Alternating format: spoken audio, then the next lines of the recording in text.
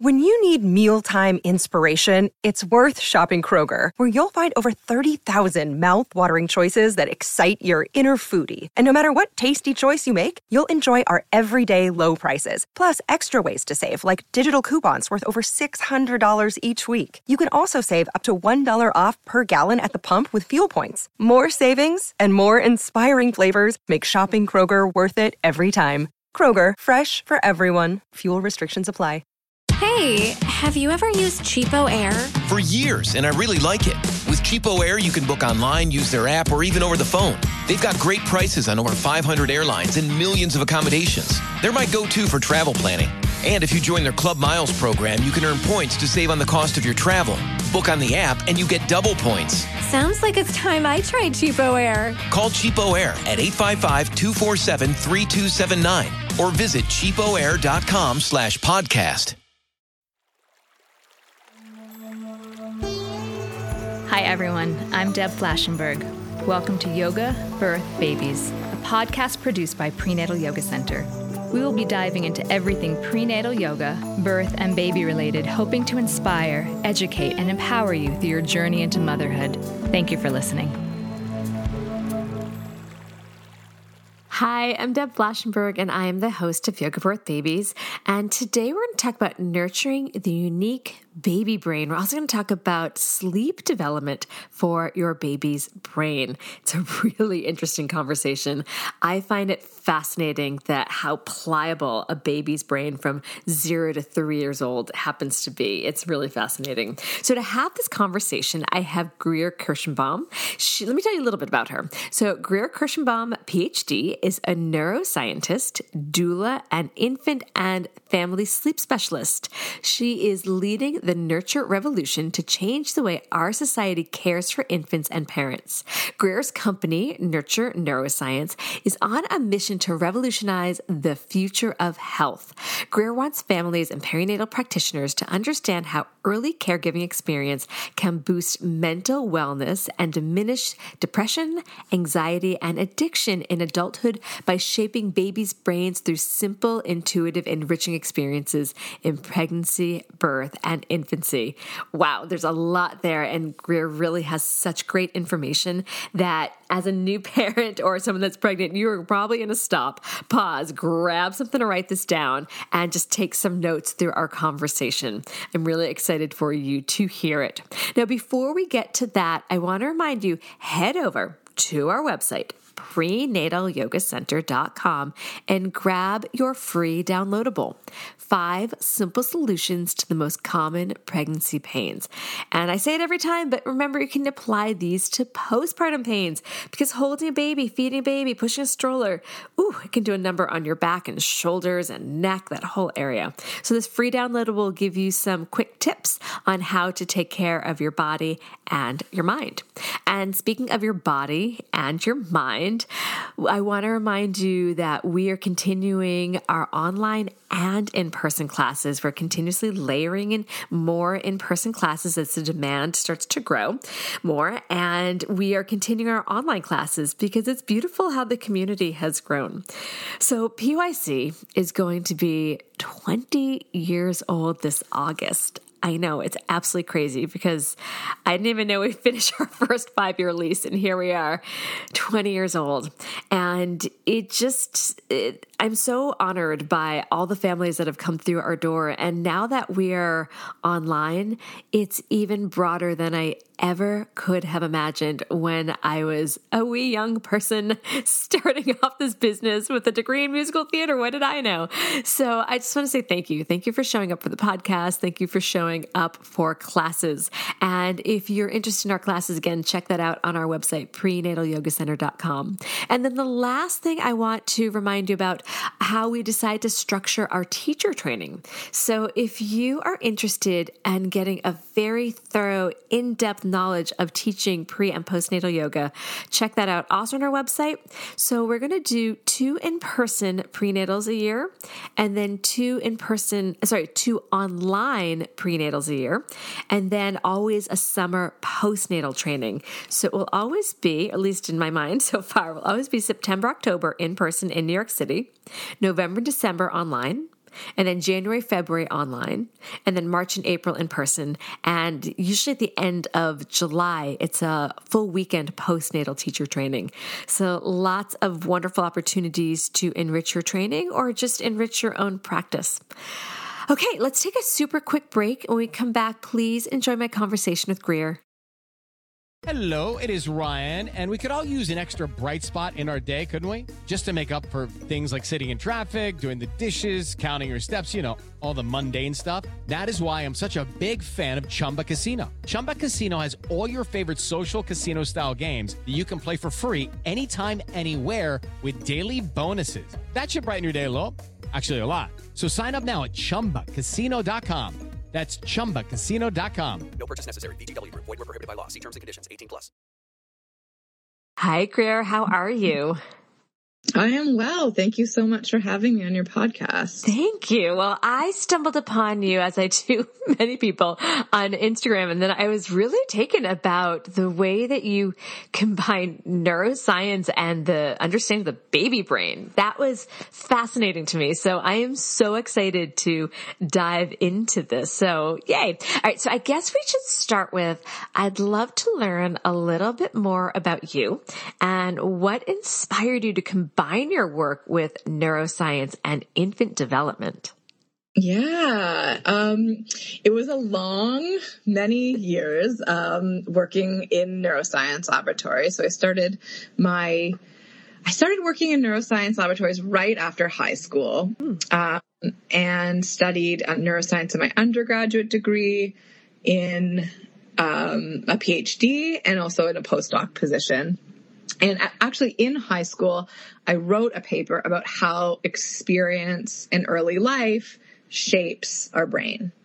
And so it was always kind of something I was really interested in, especially in the realm of like learning and memory.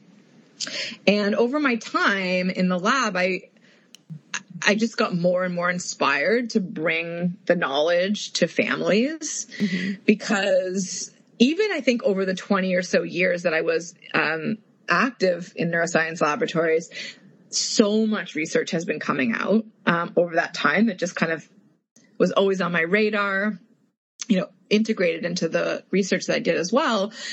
But it kind of felt like a tipping point to me at a certain point where it was like, okay, we have all this research about how unbelievably influential the first 3 years of life are for building the infant brain, not just in sensory systems and motor systems, but in our emotional brain, in our stress systems, which are the parts of our brain that underlie lifelong mental health. And so it's such an opportunity for families to understand, and so that they can build, as much mental health in for their babies as possible and take advantage of this flexibility.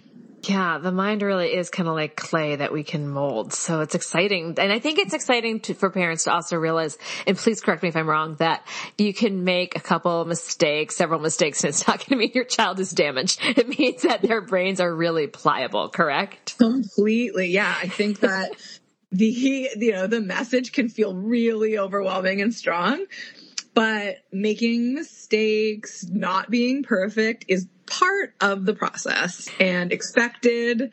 And, yes, like we are humans and, we're going to be ourselves. And that means mistakes. Never being perfect, because there's no such thing as that. Absolutely. Yeah, because I hear that and I'm like, and my kids are older and I'm like, oh, what did I do? And it's just in my brain as you're saying, I'm like, okay, what was going on as my kids were 1 to 3? Like I was trying to, but then I'm like, okay, take the pressure off. All right. So let's go ahead and talk about that. Like why it's so unique and how does the infant brain develop in those first 3 years?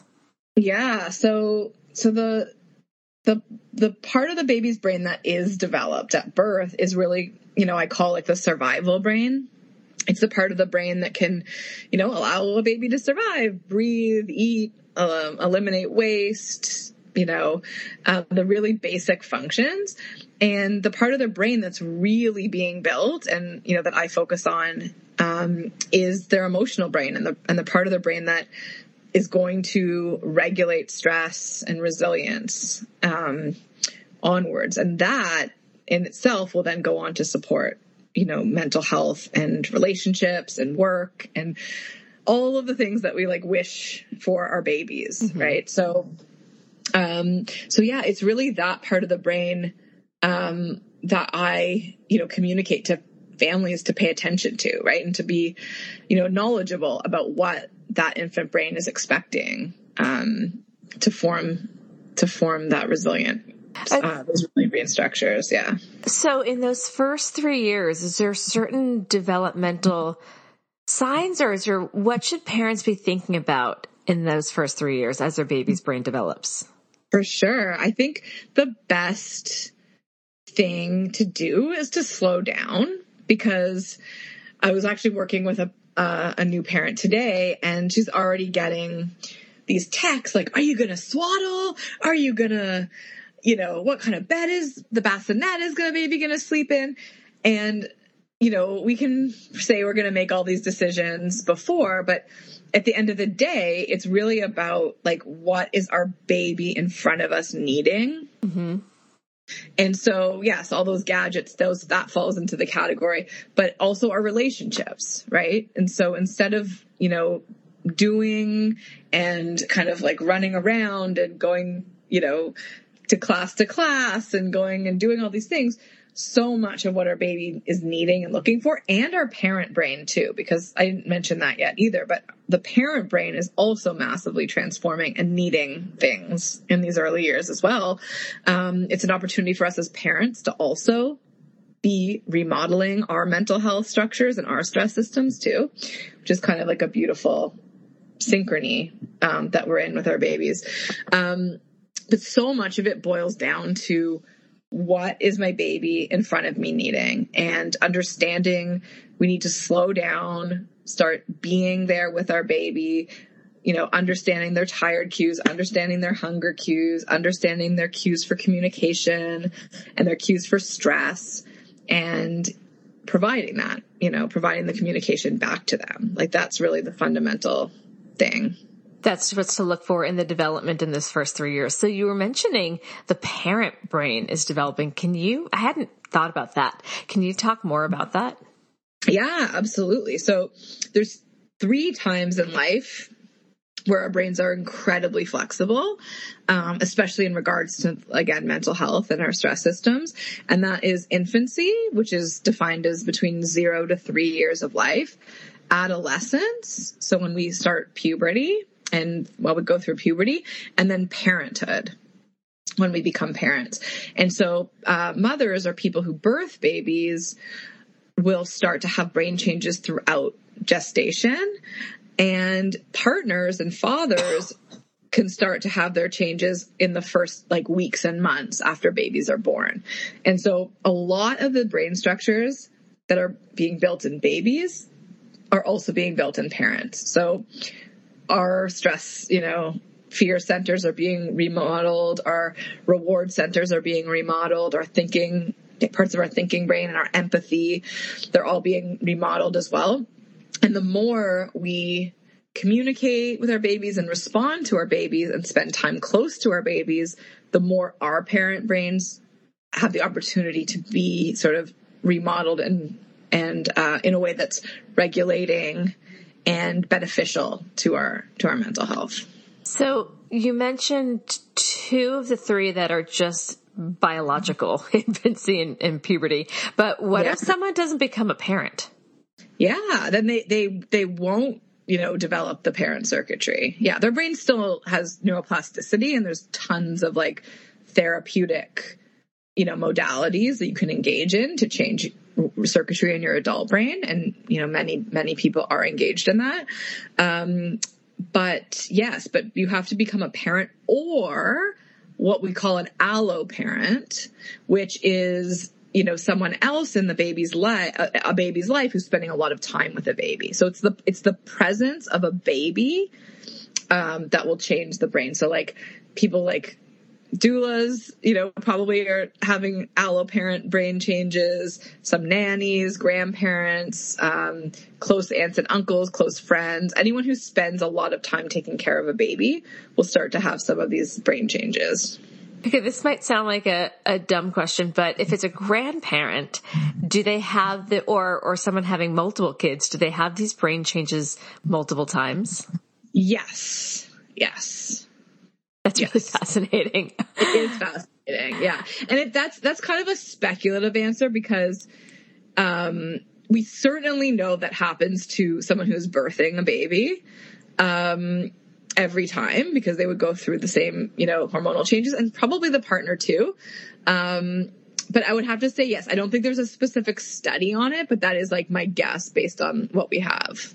Okay. Yeah. No, that's interesting. All right. So you talked about stress. I heard you say stress. So I would love to know a little bit more about, I guess, the stress system in the baby's brain, how it develops. And then also, like, are there signs that a baby feels stressed? 'Cause I'm guessing it's different than what my mind thinks of when I'm stressed and how I get a little irritated.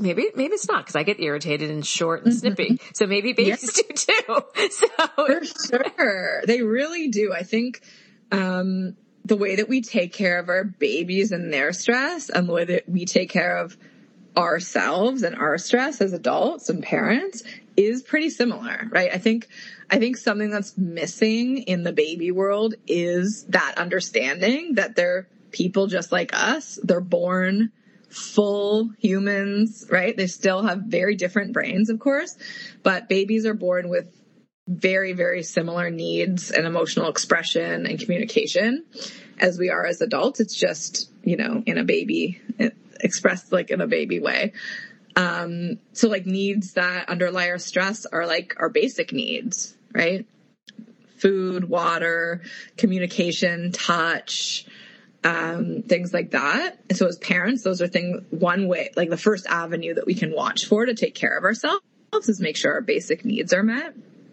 And the same way that we do for our babies. But yeah, then it's like, when we express ourselves, like what are the needs underlying that, right? So when babies are stressed, they'll cling to us. They'll want to hold us because we buffer their stress. Our presence buffers their stress. They'll cry. They can become dysregulated, sort of like their body language becomes sort of asymmetrical and flailing, that kind of thing. And sometimes babies will shut down when they're stressed, which is like a lesser known response, right? Same with us as adults, right? We can go into our fight or flight kind of stress response where we're activated or anxious or, really active, but we can also go into a freeze kind of shut down response. And so babies can, do that too. I would think that would actually be harder for a parent to recognize as a stress state because they might be like, oh, the baby's calm when it's really shut down. Yeah, it is really, really difficult. Yeah, you really do have to know, what's sort of like the baseline behavior for your baby so you can notice oh, okay, this is off. Different. Yeah. Yeah, for sure. So let's again talk a little bit about the development stage. And I try to think back when I was a parent, when I was a very new parent, especially with my first, I tend to be a type A personality. And so, which those that listen to the podcast were like, yes, she is. I researched a ton, not as much with my second. I feel slightly badly about that, but I would research what are the best educational toys? And it was like, everything was wooden. And I was like, what kind of classes should we sign up for? And I'm like, oh, they need to have tummy time. Let's sit and do tummy time and let's sing. And so I really threw everything at it and maybe I overdid it, but what should one think about as the baby's brain is developing and milestones? And then I guess it's kind of a part 2 to that. What about when parents might be pushing tasks outside of the developmental place? Yeah, that's a really good question. So sorry, remind me. So I guess the first part was more like, what? Oh yeah, what do babies need, basically? Yeah, what's that development and the milestones like in those first 3 years? And then what happens when someone's like, my child's going to be the super child. We're going to pass those milestones. Oh my gosh. I love this question because I think, it sounds like that was you went through a lot there, right? That was a lot effort, right? A lot of time. And I mean, I've been there too. I have a 3-year-old. I did, Google like crazy as well, a lot of things. But you know what, at the end of the day, my view is we want all those things for our baby, right? We want our baby to have the best start. We want them to like have all the right things. We don't want to miss this opportunity of infancy because we all know on a level how important it is. So my view is let's fill our babies like emotional needs up. And once they have that, then yeah, of course, like a class is great. It's also great for the parents to get out and have social time. But for, in this world that's so overwhelming with so many things for our babies, they really just need the basics, which are, a lot of face-to-face time with their parents, really like having a connected, back and forth conversations, right? Starting right from the beginning. They need a reliable person to help them with their stress. So when they're stressed, they need to know that an adult in their life is going to be there to help them lower their stress because they can't do that on their own.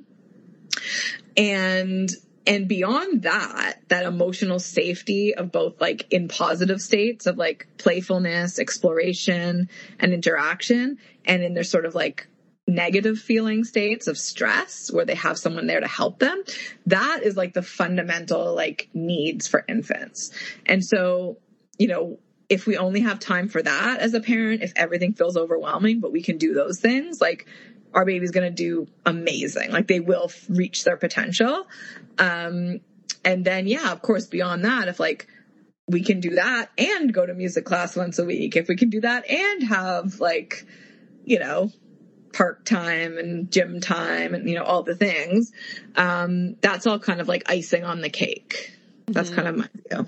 Yeah. But what happens to the baby when parents may be trying to push outside of their developmental pace? So like, cause I remember clearly listening to conversations of like parents with their like 2-year-olds are like, we're trying to get our child to read now. I'm like, really? Yeah. So is that actually harmful or just overachieving or overstimulating? Well, I would want to know, every baby is different and every individual is different, but I would want to know, like, how is the baby experiencing that, right? And in the first 3 years, so much of learning about the world is social. It's all through the relationship with the parent, and it's also exploratory and motor. So, we don't actually have to lead babies from 0 to 3 to do those things, right? They want to be crawling, walking, touching the world around them, interacting with people. And so if, you're teaching your 2-year-old to read and that's like an enjoyable experience for them where they're like, really into it, they're smiling, it's like a great communication between them and their parent, and it's fun. Sure, it's not necessary at all. But that's okay. But if it's a stressful thing where it's like the parent's stressed, the child is stressed, or like you have to sit in this chair, you have to finish this assignment, flashcards or whatever. Yeah. Yeah, exactly. That baby would probably be much happier and more, enriched if they didn't have to be restricted to that and they could go off and explore and lead their own exploration. Mm-hmm. Is there any signs that a baby's overstimulated? Yeah, for sure. So I think if babies are overstimulated, they will go into one of those, 3 stress responses, which is fight, where they're angry and combative and they want to hit things or kick things, flight, where they just want to run away, or shut down, right? Withdraw and shut down. Yeah, they can definitely get overstimulated that way. I think, it happens for sure. We take our babies into like big social, situations or new experiences. And that's, a good thing for them to be like exposed to novelty and new things. And I think if they're overstimulated, just having the presence of their caregiver be really supportive in that moment is what's going to help them, regulate. Yeah. Just don't want them alone experiencing that.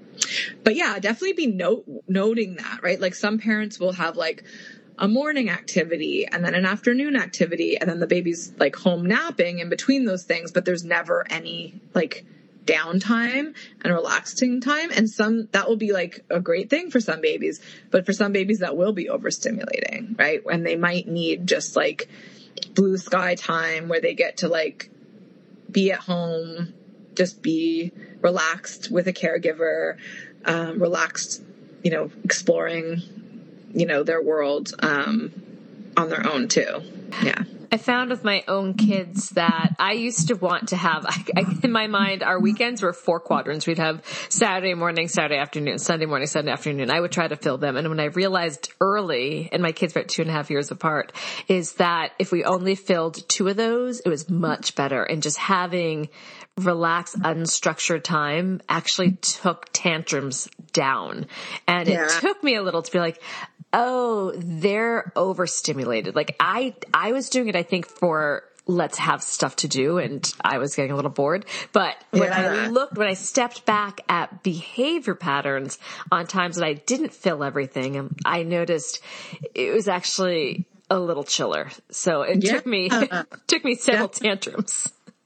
Well, I think that's just a good lesson for parents listening to like know that as well. Like behavior is communication, and like behind behaviors are emotions, right? And so like that you could see like your kids were getting upset and you're like, okay, what's behind this, right? Like they're overstimulated. Yeah, because I'm like, we're doing awesome, fun things. Why are there tantrums? And I'm like, oh, I get it. It took me a bit, but it finally became clear. All right, we're going to take a quick break. When we come back, let's talk about ways to nurture brain health for babies. We'll be right back.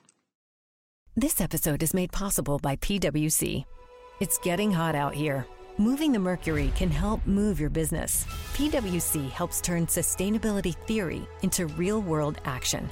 Reduce your carbon footprint while increasing transparency in net zero commitments. Start with reporting to identify your climate risks and reinvent your business. Create a more sustainable business and a stronger planet. It's all part of The New Equation. Learn more at thenewequation.com. Hey, have you ever used Cheapo Air? For years, and I really like it. With Cheapo Air, you can book online, use their app, or even over the phone. They've got great prices on over 500 airlines and millions of accommodations. They're my go-to for travel planning. And if you join their Club Miles program, you can earn points to save on the cost of your travel. Book on the app, and you get double points. Sounds like it's time I tried Cheapo Air. Call Cheapo Air at 855-247-3279 or visit cheapoair.com/podcast. All right, we are back. So what are some ways that parents can nurture brain health for their babies? Yeah. So I think a lot of, the ideas are out there, but I don't see, tons of families, really like embracing, a lot of these concepts, right? In a kind of a full way. So I think to think about like infant needs in different stages. So, the first stage is the newborn stage, right? Like the first, we'd say like 3-4 months kind of thing. And starting in that time, like tons of closeness is like what the infant brain is looking for, right? The sensory input from their parents. They want to smell you. They want to hear you. They want to touch you and feel you. It's really, really important. So I think people know that. They're like, oh yeah, I did skin to skin for an hour in the hospital. So I did it. Like, check it off the list. But babies like really want to be living there on your chest for many, many weeks and months, after birth. And so shifting to that, is like a big change. For families and society, and like really, really, really wonderful for the baby's brain, especially in the first 6 weeks after birth. We recommend that's like the default place for babies. And then, beyond that as well, right? And this doesn't have to necessarily be like right after birth. Like if you missed it, like let's say like you didn't have a lot of that kind of contact and your baby's like 10 months now, you can still recreate it, right? You can still, have lots of close touch and snuggles and stuff like that. And then once babies start to roll and crawl and move around, then you're still kind of like their safe place, your body. And then we just want to support their exploration and then their need for closeness, right? So they're going to crawl around and then get upset and then they'll need to be close and then kind of, go back to doing that. So much of nurturing the infant brain is listening to infant communication, right? Like I always say, like that survival brain is our instruction manual for building the emotional brain, right? Like I'm clinging to you. That means I need to be held. I'm crying. That means I need you to help me calm down. I'm laughing and enjoy this with me and share this joy with me. That's kind of like the best, like overall overview of it. And I think it is really in opposition to what is going on out there because there's a lot of myths, like even just for the newborns, like they have to learn to be put down. They have to go in a swing and they have to go in, a stroller and all these kinds of things. And babies like are saying, no, I don't want that. I want to be in a baby carrier or I want to be, I want to be held. And like, they don't have to learn that. That's not what their biology is asking for unless, that baby's fine with it, right? They're all different. And same with the exploration thing. I think so many parents push it like, oh, you're at the play group. Like you have to like get in there and like, you don't need me because you're here to play with the other kids. Right. And instead of like really just like listening to like what the child is needing. Right. And so if there was one take home message, it's like, it's, I think I've already said it. It's like they need unconditional access to a positive response, to both their joy and their sadness. Wow. As you were talking, I just had so many things popping in my head. I really appreciate what you said. It also made me think about when you're saying the play groups, those that might have multiple kids might have noticed this, that it can really start to be a time to notice your child's personality even younger. Like my son is, you put him in play groups, like bam, go in, do things, hands on everything. And my daughter was always a little more like, I'm going to watch, I'm going to assess, I'm going to then poke my toe in. And then when I feel comfortable, I will just let it go and have a good time. And that's how they behaved as infants and toddlers, and still to this day. And it can be eye-opening to see maybe our own expectations as parents, and maybe we're kind of presenting what we would do or how we would be adults, but how kids really can start to show their personalities really young. And I guess give space for that. Yeah, absolutely. My husband was actually saying that today, to our friend who was like, our son's 3.5 now. And he's like, he has had the exact same personality since he was born. He's like, it's the same person. Yeah. And it's like, it's so hard to describe because obviously a newborn and a 3.5-year-old are very different, but he was always there, right? His temperament, his preferences, all that kind of stuff. It's really amazing to see. Yeah. And my kids, I feel like even in utero, they were in the way they were birthed. I'm like, oh my gosh, you're literally the same person. Yeah, absolutely. So let's shift gears to talking about sleep development. That is a conversation. So yesterday in postnatal, we had, I think, 10 moms there, and we talked about, before we start class, there was a big conversation about poop and sleep. Like those are the two main things people talk about when they talk about babies. And I know you do a lot of work with sleep with babies. So what is the science behind babies' sleep development? Yeah, it's a really like important piece for families to understand. That is my wish, for families to have really, really well-informed knowledge about infant sleep before they have their babies, so they can kind of be set up with realistic expectations, because again, there's very, very unrealistic expectations out there that just do not work for a lot of families, for none of the families I work with, right? So I think infant sleep, I'll start off by saying, this is, I say it everywhere, like it's the most unfair thing in the world. Some babies are super comfortable sleeping. They sleep long stretches. They don't wake up a lot. And other babies are the opposite, right? They need to be really close to their parents to sleep. They wake up a lot. They have difficulty with sleep and take a long time for it to develop, right? There's a huge spectrum. There's a lot of studies that show it, and it's every time I see it, it's just wild, right? So some parents worry my baby sleeps too much. Other parents are worried my baby doesn't sleep enough. And, you know, when I'm like, here, like take a look at the research, the variance in how much babies sleep at all the ages between 0 to 3, it's enormous, right? So that's the first message for parents is like, we have no idea like what kind of baby you're going to have. We don't know what kind of sleeper, you know, you're going to have.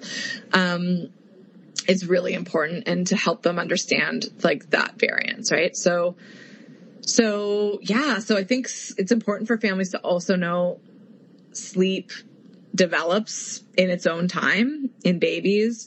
For most of the babies I see, you know, because I do work with families to help support their sleep and their baby's sleep. Night waking is a feature of infant sleep. You know, for some people it's 6 months, some people it's 12 months. For most families, it's up to about 2.5 years old that babies will still be waking up at night and needing support from adults.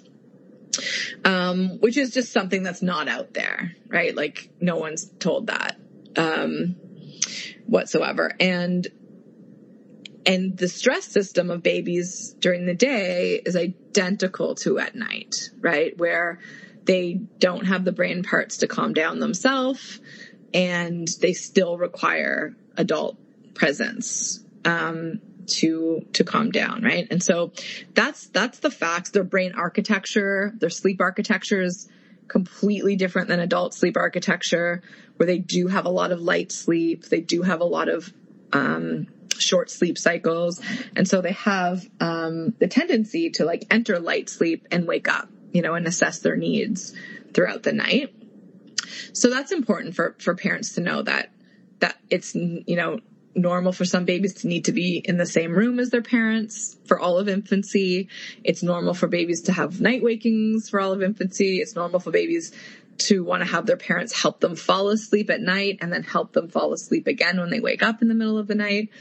That's kind of the science part. And then there's also like an entire art of supporting that, right? So once we understand what is normal infant sleep, then we can also understand, okay, how do we, you know, work with the art of infant sleep to make sure that the whole family is relatively rested and supported, as Let's go into that, because as I hear you say that, I don't know how both my kids, I don't want to use the term good or bad because I don't want anyone to feel like, oh, my child's bad. My kids were pretty solid sleepers, and which was very helpful because I don't function well with little sleep.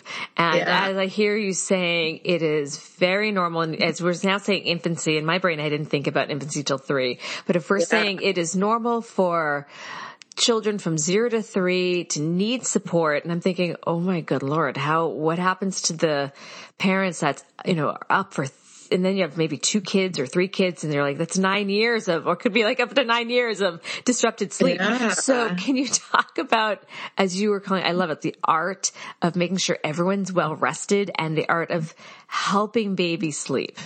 Yeah, for sure. So, I mean, I teach an entire course on it. It's a lot.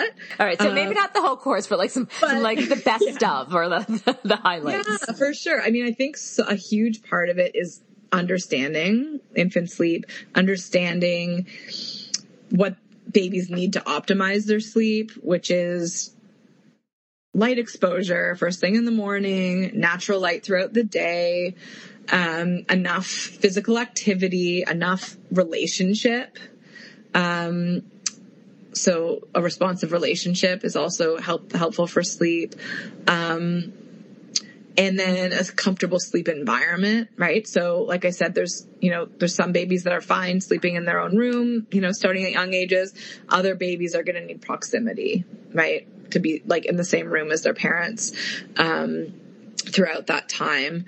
And then helping the parents, right? So like supporting an infant's sleep is not a one person job, right? That if there is a primary caregiver, who's waking up, helping their baby fall back asleep in the night, we want to make sure that more than one person is doing that if possible. And if not, that person can sleep in sometimes, have naps sometimes, go to sleep early, like really, really heavily prioritize their sleep. And then the other thing I should say is these night wakings that babies have, like there's again a huge spectrum of it, but sometimes if the sleep environment is set up to be really, close and comfortable, it's not like a full waking, right? So like sometimes if someone's bed sharing or has a sidecar bed right next to their bed, they can, feed a baby. Neither the parent nor the baby fully wakes up, and everyone just, has the feed and then rolls over and goes back to sleep, right? Other times, like older babies, after 2, like maybe, they'll wake up and then just need their parent's hand on their chest to be like, I'm here, you're safe. And then everyone goes back to sleep, right? So it's not like the night waking that you might be thinking of where like the parent's like getting out of bed, going down the hall, going to a kid's room, rocking them back to sleep, lowering them back to sleep, and then going back to sleep themselves, which could be like a 30-minute plus, disruption to the sleep. It could be like a 2-minute or 1 minute or less, kind of disruption. And when we can figure that out, it's different for every family.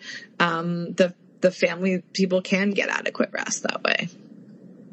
Yeah. Okay. That sounds a lot more digestible. Yeah. Yeah.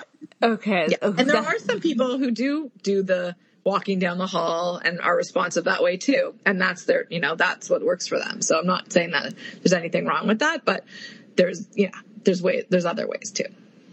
Yeah, I've definitely appreciated ones that had dropped away in our family that we could all sleep a little bit longer and harder. All right, we're going to take another quick break. When we come back, I would love just to open it up if there's anything else you want to share that I didn't ask. And then if we have really hit all the main points you want to share, if there's one final tip or piece of advice you'd like to offer for new and expectant parents. We'll be right back. Hey, have you ever used Cheapo Air? For years, and I really like it. With Cheapo Air, you can book online, use their app, or even over the phone. They've got great prices on over 500 airlines and millions of accommodations. They're my go-to for travel planning. And if you join their Club Miles program, you can earn points to save on the cost of your travel. Book on the app, and you get double points. Sounds like it's time I tried Cheapo Air. Call Cheapo Air at 855-247-3279 or visit cheapoair.com/podcast. So you have so much knowledge between the work you've done as a neuroscience and the work you do with families for sleep development and doula work. So is there anything that I didn't ask that you're like, I need to share this to make this a complete conversation? Yeah. I mean, I think the one thing I didn't say, that people, I won't go too in depth, but I did allude to this, the idea that babies can't lower their own stress and they rely on adults to do that, is, I think, very important for parents to understand, because it goes against all the myths of like babies need to learn that by themselves, by being left alone or isolated, right? And so I think the idea that when babies are invited in to be very interdependent on us in those early days, or even dependent, because there's nothing weak about that. That is what creates the independence later on. And so that is against kind of a lot of the knowledge out there right now. And so I feel like that's a really important message for parents to know. The other thing that has been coming up a lot in my conversations lately is like, we, you know, there's a whole, you know, philosophy in parenting of that, like, they need to be independent. They need to do things on their own. They need to settle by themselves. I would like to put out there that, in my opinion, I don't think we should have any human on earth think that when they're stressed, that they should go and isolate themselves. That is a very unhealthy thing, an unhealthy way to cope with stress. Our human nature is, when we're stressed, to go seek out the comfort from other human beings. And so that's exactly the same for babies as it is for us as adults. It's not like a gold star if, like, oh, cool, you can be massively stressed out and go and cry about it alone in a room by yourself. Like, that's not what we really want any human to do. It's not safe. Right? I have a question about that. What about when a child, like, is having a tantrum? They can deregulate themselves by actually stepping out of the tantrum and out of the space. Is that different? Yeah, I mean, that would be an older child who, like, would have developed some regulatory, but at the same time, a child who's tantruming still wants to know that you're there, right? Like, so if a child starts tantruming and, like, storms off into their room, you know, a good thing to do is to just sit safely by, like, even if they don't want you in the room, to be like, I'm right outside. I'm here for you, you know, when you're ready. You know, right? Because in a tantrum, there's sort of like an angry phase in the beginning where you are kind of in fight, you know, a fight response where you're like, get away from me. I want to be alone. Don't touch me. But that usually will turn then into like a sad kind of phase where it's like, yeah, I do need a hug now. Yeah. So it is really beneficial, for you to be there, right? We also have to unconditionally accept our kids' emotions. We don't want to be like, okay, you're tantruming right now. Like, go isolate yourself. I don't want to see that. Like, right. I'll love you when you're happy. I'm not going to love you when you're not happy. Right. I like that idea if they storm off on their own to just be like, I'm here, not be like, okay, yeah, I hope it didn't come across like, I only love you when you're happy. But I do know I've seen kids, in fact, my youngest, when she, even little, sometimes when she would have a tantrum, she would calm herself down by going in her room and going under her covers. Right. And we would be like, hey, whenever you need us, we're here. Yes. But that was her way. Even young, she would do that. Yeah, that's really advanced for sure. But yeah, of course, you're always like in communication with in relationship, right? And that's what she's like, this is what I need right now. And you're like, yeah, got it. Like, I'm here for you if you need me, right? This is super helpful. So what is one tip or piece of advice you would like to offer new or expectant parents? And it can be anything, because you are a parent. So is there anything that you feel like you want to share? Yeah, for sure. I think we're all doing our best. Every single parent is doing their best. And we're all gonna mess up. We're not perfect, and that's okay. I think, you know, just being aware and conscious of it and being able to provide repair, you know, apologize when we don't act the way we wish we did, or do the things we wish we did, is really important. It can go a long way with all people, right? Babies and everyone. That's great advice. Where can people find your work? Yeah, so you can find my work on Instagram. I am Nurture Neuroscience Parenting, and my website is nurtureneuroscience.com. So yeah, sign up for my newsletter. I have some freebies there on my website, and I'm going to be building that up as I am writing a book right now, and that's going to come out in a year or so. Oh, that's so exciting. Well, thank you so much for sharing some of this really great knowledge. I think it's going to help a lot of parents better understand how to support their children and their infants' brain development, as well as expectations and especially sleep development, which is, again, I keep saying, so important for a happy parent. Yeah, absolutely. Thank you. Thank you.